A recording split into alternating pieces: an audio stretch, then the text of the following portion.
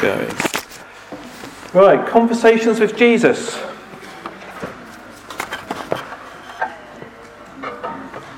It's good at times to remind ourselves, ask ourselves, why are we here? Why have you come to church on Sunday? I can see a lot of rather blank faces of thinking, I'm not quite sure, I just do, whatever. Seeing Sam hadn't come across it, I'm sure there must be a few people else who haven't heard the old joke about a new Sunday school teacher was starting with a class and was wanting to get some form of contact with them. So asked the question, what's grey and furry and has a big tail? And all these small children in a Sunday school class looked very confused and puzzled. And eventually a little girl timidly put her hand up and said, I think, miss, it sounds like a squirrel, but I know the answer has to be Jesus. And actually that is why we're here, because as we've been singing already, if Jesus hadn't come, if Jesus hadn't died for us, if Jesus hadn't called us, we wouldn't be here. And so it's important as followers of Jesus that we don't lose track of that. In a sense, anything where somebody comes and preaches is going to be preaching about Jesus in some way or another, no matter where we are speaking from. But I think as evangelical Christians, it can be easier for us sometimes to preach from the letters, and particularly from Paul, because they seem to be a bit more theological and give us something we can sort of preach from. Well, when we come to the Gospels and looking at Jesus' life there, in some ways it's much more stories. And therefore it can be, in some ways harder to pick out, this is what we need to speak on.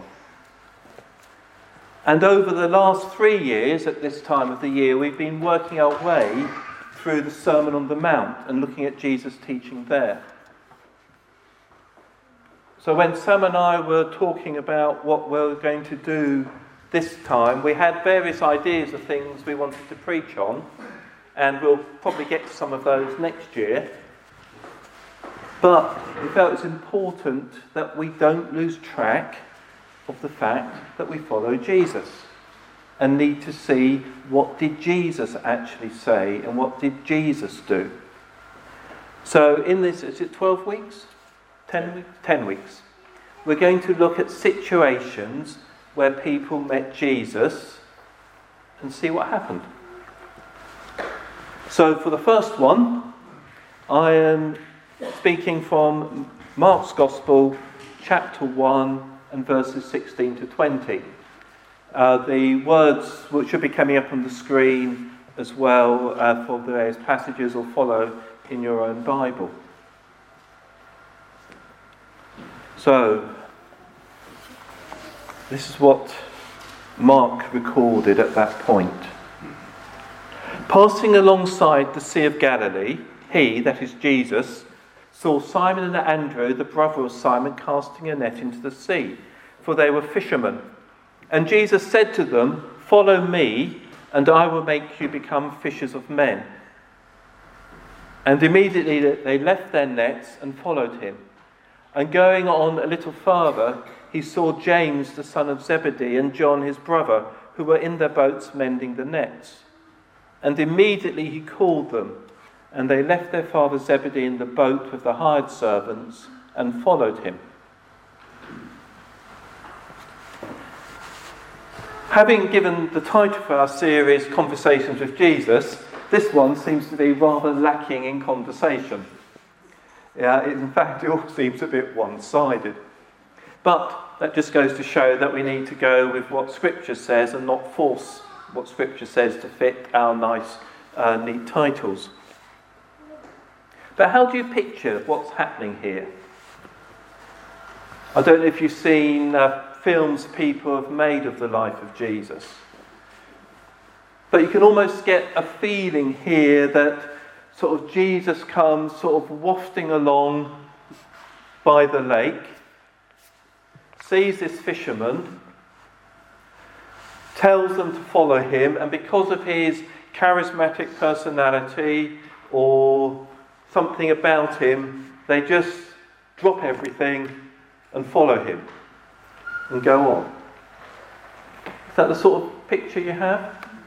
I know it's sort of, I find it's a picture very easy to drop into because that's almost the way it is portrayed often in films and so on. But is that really what's happened here? One advantage of having 4 Gospels is we can see what the other Gospels say. I'm going to miss out the next bit because I want to save a little bit of time. But if you turn in your own time to Matthew chapter 4 and verses 18 to 22, you get much the same story, except the servants get missed out. Zebedee's servants. I'll come back to them later though. But if we move on to the next Gospel, Luke, in chapter 5, he records this in a bit more detail. So this is Luke chapter 5, verses 1 to 11. On one occasion, while the crowd was pressing in on him to hear the word of God, he was standing by the lake of Gennesaret. And he saw 2 boats by the lake, but the fishermen had gone out of them and were washing their nets. Getting into one of the boats, which was Simon's, he asked him to put out a little from the land. And he sat down and taught the people from the boat. And when he had finished speaking, he said to Simon, "Put out into the deep and let down your nets for a catch."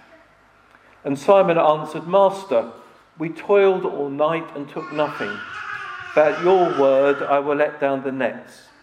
And when they'd done this, they enclosed a large number of fish, and their nets were breaking. They signalled to their partners in the other boat to come and help them. And they came and filled both the boats, so they began to sink. But when Simon Peter saw it, he fell down at Jesus' knees, saying, "Depart from me, for I am a sinful man, O Lord." For he and all who were with him were astonished at the catch of fish that they had taken. And so also were James and John, sons of Zebedee, who were partners with Simon. And Jesus said to Simon, "Do not be afraid. From now on you'll be catching men." And when they brought their boats to land, they left everything and followed him. Now we get a bit more of a conversation in this one.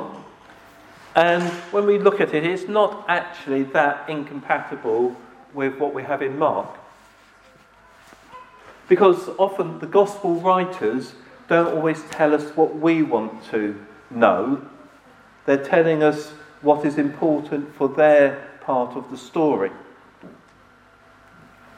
But when we look at these different gospel passages, are they compatible with what we know of the authors?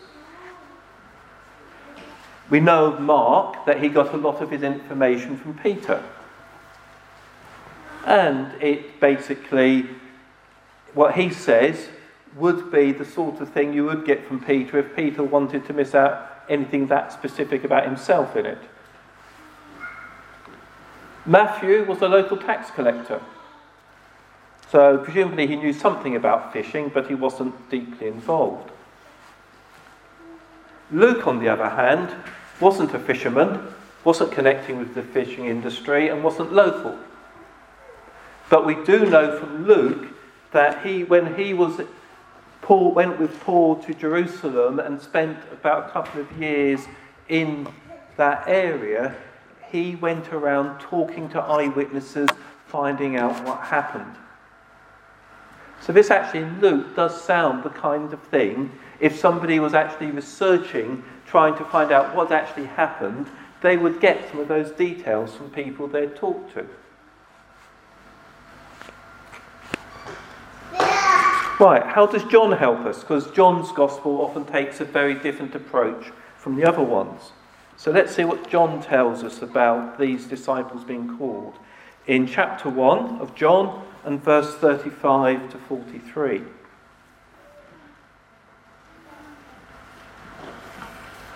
The next day, again, this is the day after Jesus' baptism by John. John the Baptist was standing with two of his disciples, and he looked at Jesus as he walked by and said, "Behold the Lamb of God." The two disciples heard him say this, and they followed Jesus. Jesus turned and saw them following and said to them, "What are you seeking?" And they said to him, "Rabbi," which means teacher, "where are you staying?" He said to them, "Come and you will see." So they came and saw where he was staying, and they stayed with him that day, for it was about the 10th hour. One of the two who had heard John speak and followed Jesus was Andrew, Simon Peter's brother. He first found his own brother Simon and said to him, "We have found the Messiah," which means Christ. He brought him to Jesus. Jesus looked at him and said, "You are Simon the son of John. You shall be called Cephas," which means Peter.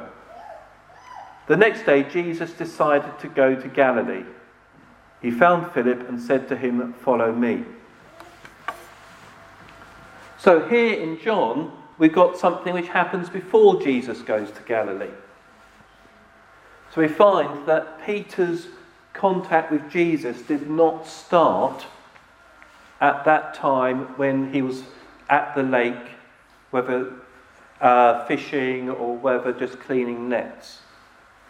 Peter already had, and Andrew already had some contact with Jesus. They had been followers of John the Baptist, and John the Baptist had said, "Look, this is the one you need to follow." So what can we learn from this, from what way Jesus interacted with the people? I think the first thing we can learn is that often people had extended interactions with Jesus. It doesn't exclude Jesus coming into somebody's life and suddenly they change because of what Jesus has come and said or what he has done. But in most situations, when Jesus calls people, it's over a period of time. They interact with him. He says something, they start thinking about it, and then Jesus says something else later, and then they develop. Or they've heard him teaching generally, and then he talks to somebody specifically. So we shouldn't be surprised if, when we're seeking to draw people to Jesus, that things don't happen straight away. We shouldn't be surprised if you're somebody who is searching, things take a while to get sorted out. Even in those who are already Christians, often things take time as Jesus continues to teach us and we continue to grow. I think most of us are people who like to see things happen quickly. We live in a culture where things are instant, where you don't have to wait for the next episode to come on television. If you wish to, you can binge on a whole series in one go. But often things which have had time to develop have got greater maturity. Often we find that Jesus takes us through difficult times so that we become more dependent on him. Picking up on what Carrie said again, we are much more likely to call on Jesus for help when we're in a difficult time than when we're in a good time. Maybe if we want to have fewer difficult times, maybe we need to call on Jesus more frequently in the good times. I don't know, that's just a random thought. It's not in my notes. But let's make sure we are dependent on him. But also, we see that God has his timings for things to happen. Jesus had gone to John the Baptist to be baptised in the River Jordan. The bit I read in John happened in Bethany, which is, if you remember, is not that far from Jerusalem, because that's where Jesus went to on his way to Jerusalem. The Lake of Galilee is about, I think it's about 80 miles further north. So in relation to us, well, the other side of London, well, about Heathrow or something, or a bit further. So Jesus had to travel a distance from where he was baptised to where he met these people on the Sea of Galilee. If you look in the passage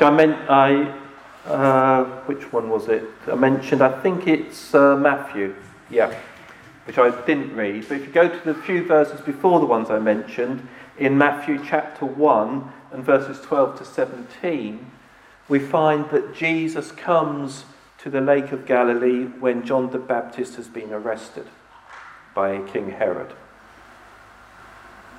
So everything is in God's timing. So Jesus goes to be baptised by John. Pretty well within a few days, by the sounds of it, he heads up to Galilee and John gets arrested.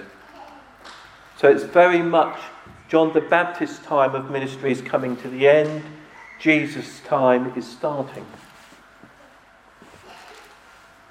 And probably from a sort of political safety point of view, it's if John the Baptist is being arrested, apart from anything else, it's safer for Jesus well away from Jerusalem, up in Galilee.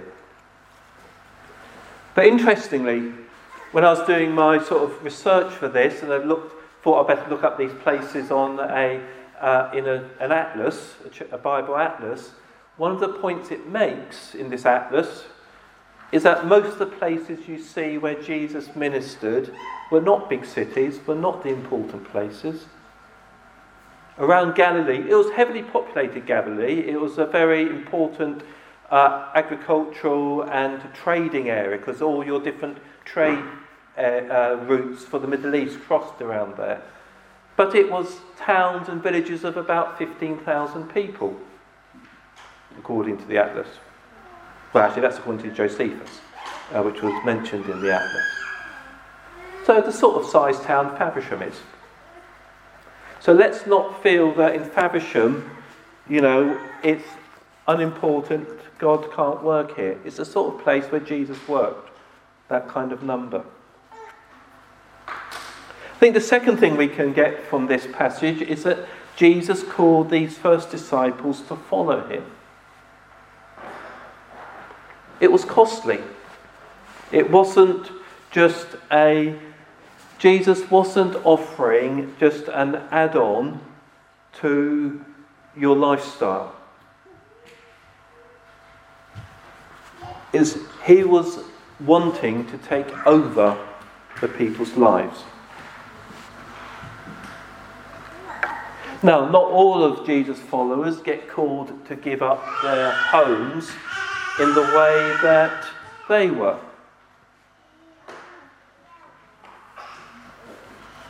But I think there's some significance in Mark's Gospel where we're told that John and James left their father and the servants. I think in our culture that probably wouldn't mean a great deal. But we're talking about people who live in much more a community-based culture. Now, we live in a culture which is very individualistically based.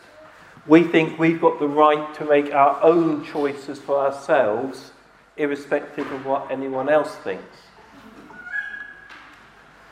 But if you're living in a culture where you have the family business gets handed down from one generation to the next generation to the next generation.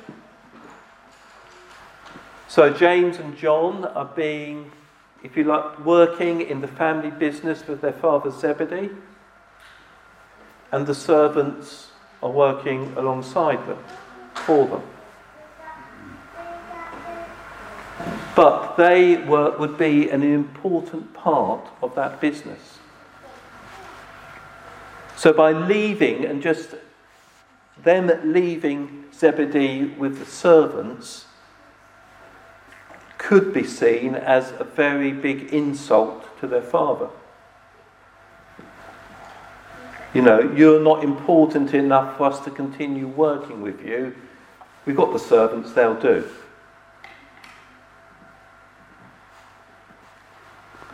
Now, when Jesus calls us to follow him, it can mean, doesn't always, but it can mean that Jesus calls us to do things which the rest of your family, your extended people who are important to you, think this is weird. You know, rather than just thinking it's weird, think that somehow you're showing disrespect to them or to your parents and your family because of what you're doing. It's a price we might have to pay. But as followers of Jesus, as Paul mentions in 1 Corinthians and chapter 6, if I can find that, and from verse 19. So 1 Corinthians, here we go. 1 Corinthians chapter 6, verses 19 and 20. Or do you not know that your body is a temple of the Holy Spirit within you, whom you have from God? You are not your own, for you were bought with a price. So glorify God in your body. Paul there is talking about the context of fleeing from sexual immorality. But his argument for doing so is that we are no longer our own. We've been bought with a price. So if we're following Jesus, we have been bought with a price. So although from our perspective, following him might be costly, the actual cost for us is less than what Jesus paid for us. And then finally, my third thing, I think we can look at this, moving on slightly from the passage I've got, is that Jesus calls all sorts of people. Going back into Matthew in chapter 10, from verse 1, where it tells us about the 12 disciples whom Jesus called, we get the following list from verse 2. The names of the 12 apostles are these. First, Simon, who is called Peter, Andrew, his brother, James, the son of Zebedee, and John, his brother, Philip and Bartholomew, Thomas and Matthew, the tax collector, James, the son of Alphaeus and Thaddeus, Simon the Zealot, and Judas Iscariot, who betrayed him. So these are the 12 people who Jesus called to be his apostles. If you were followers of best business practice and so on, you would not choose a group of 12 people like that. Because who would put Matthew the tax collector and Simon the Zealot in the same discipleship group? Or to put it into slightly more modern terminology, Matthew the collaborator and Simon the terrorist, or if you prefer, freedom fighter. You know, you've got people who, if they met each other on a dark night, would probably stick knives in each other. But Jesus calls them. So when Jesus calls us, he's not just calling us, he's calling other people as well. And some of the other people Jesus calls might be people who you would not normally want to associate with. It's interesting when some sociological research was done, I think last year in this country. They actually found that churches were the second most diverse place in the country. The most diverse is a football ground. But in a church, you will find a greater mix of people pretty well than anywhere else in the country. So, if we're following Jesus, we need to be happy to be with the people Jesus is also calling to follow him. And if somebody comes in who is different from us, even in a way which might make us feel uncomfortable, that is part of the price of following Jesus. He calls us to mix with all kinds of people.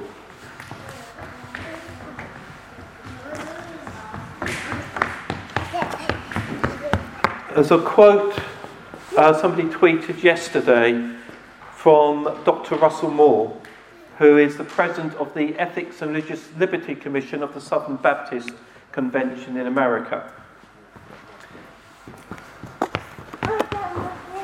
The fact that he seems to wind up a lot of the Southern Baptist Convention people is probably, to my mind, a recommendation. But he said this: "We're not getting anywhere as long as we gather in church with people we'd gather with if Jesus was still dead." I'll repeat that. We're not getting anywhere as long as we gather in church with people we'd gather with if Jesus was still dead. In other words, if Jesus' death and resurrection doesn't make any difference to who we will mix with, we're not really following him. We haven't let him change us. So, although some of myself, when you come to church, we'd want you to be comfortable here. On the other hand, if we want everyone to be comfortable here, that means some of us have got to be uncomfortable some of the time. Because in one way, the only way you could get everyone comfortable is if you've got everybody the same. And say to people, if you're going to come to church, you've got to become like us and fit in. But as we want to reach the whole town, we call ourselves Faversham Community Church because we want to reach the whole community in Faversham. That means, at times, it's going to be uncomfortable. And if we want to see more people come in, we need to be willing and ready for that. Because God, through his Holy Spirit, can give us the ability to live through that. Let's pray. Lord, you called Peter and Andrew, James and John at that lakeside. Lord, we thank you that you've called us, or in the process of calling us. And Lord, we thank you that you don't just call one kind of person. Lord, we ask, help us today and in these coming days to be people who follow you, are willing to be led by you. And Lord, we do ask that you would grow us as a church here in Faversham, that we would have an impact across the whole community. Amen.